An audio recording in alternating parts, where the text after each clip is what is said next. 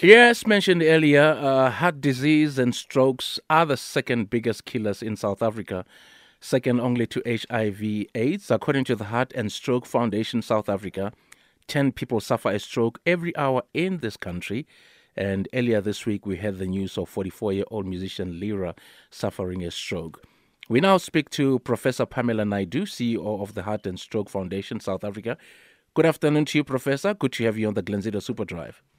Yes, thanks so much for having me. A very good afternoon to you and your listeners. Excellent. So, Professor, what are the common signs and symptoms of a stroke?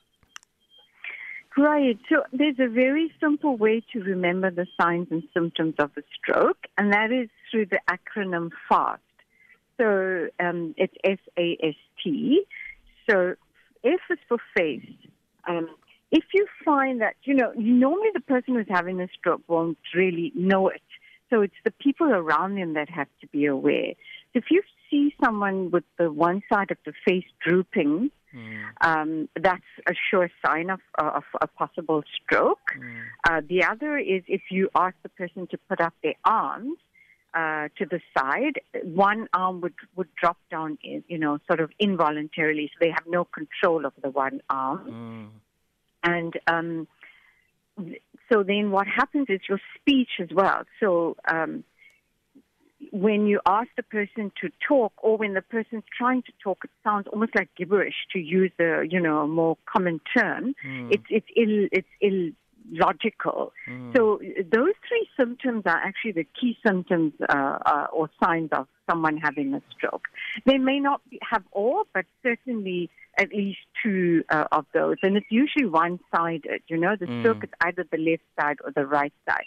The key in the FAST acronym is really for people to act timelessly or act quickly, because the quicker you get someone to a healthcare facility on time, the lower the chances of having any form of serious disability. And how is the level of awareness of the causes and symptoms of strokes in South Africa?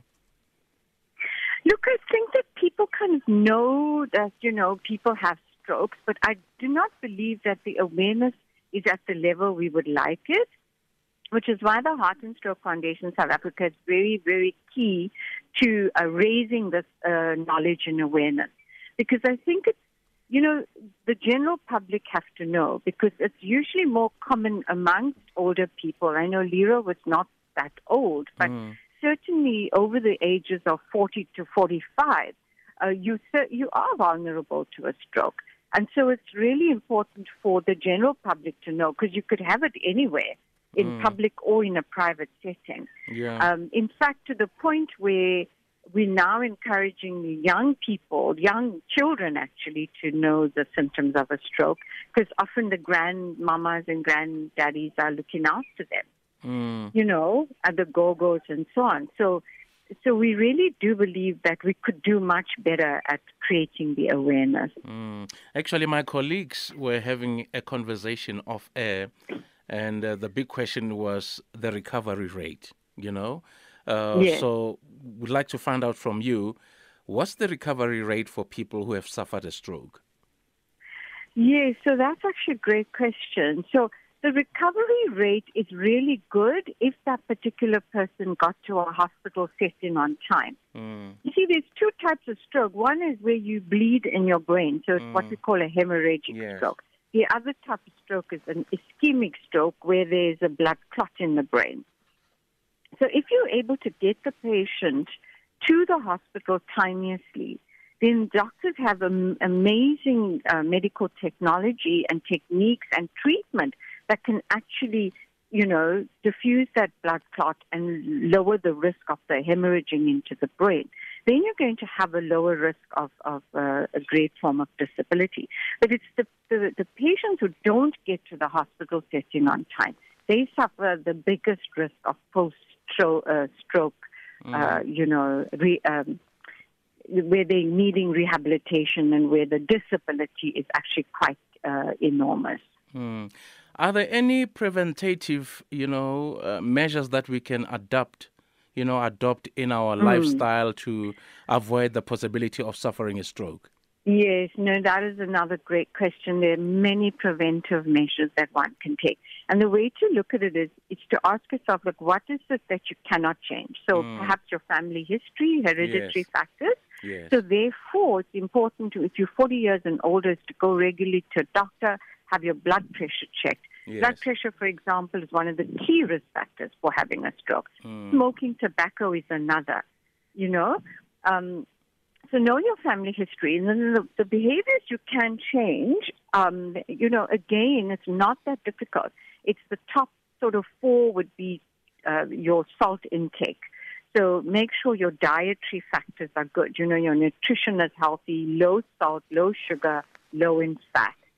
Then make sure that you don't have to go to a gym or have this very regimented way of doing physical activity, but you must keep moving. You cannot be a couch potato. You've got to not be stationary all the time. You've got to be moving, or preferably doing some form of good physical activity or exercise. And then alcohol consumption to a very minimal is also. We don't actually advocate alcohol consumption. Because, but although tobacco is a more known risk factor for people having a stroke or heart disease. So those would be the key preventive measures that you can engage in. It's not so difficult actually to do. So, Professor, are there any online pages or portals that people can visit, to learn more? Absolutely. So do go on our website, which is www.heartfoundation.co.za. We're also on social media platforms, so you can look us up there. And then do contact us, various offices, and the numbers of which will be on our website. But our head office is 021 422 1586. Professor, thank you so much for your insights. Thank you so much for chatting to us this afternoon. It's an absolute pleasure. Excellent. All the best. All the best to you, Professor. Professor Pamela Naidoo. She's the CEO of the Heart and Stroke Foundation, South Africa.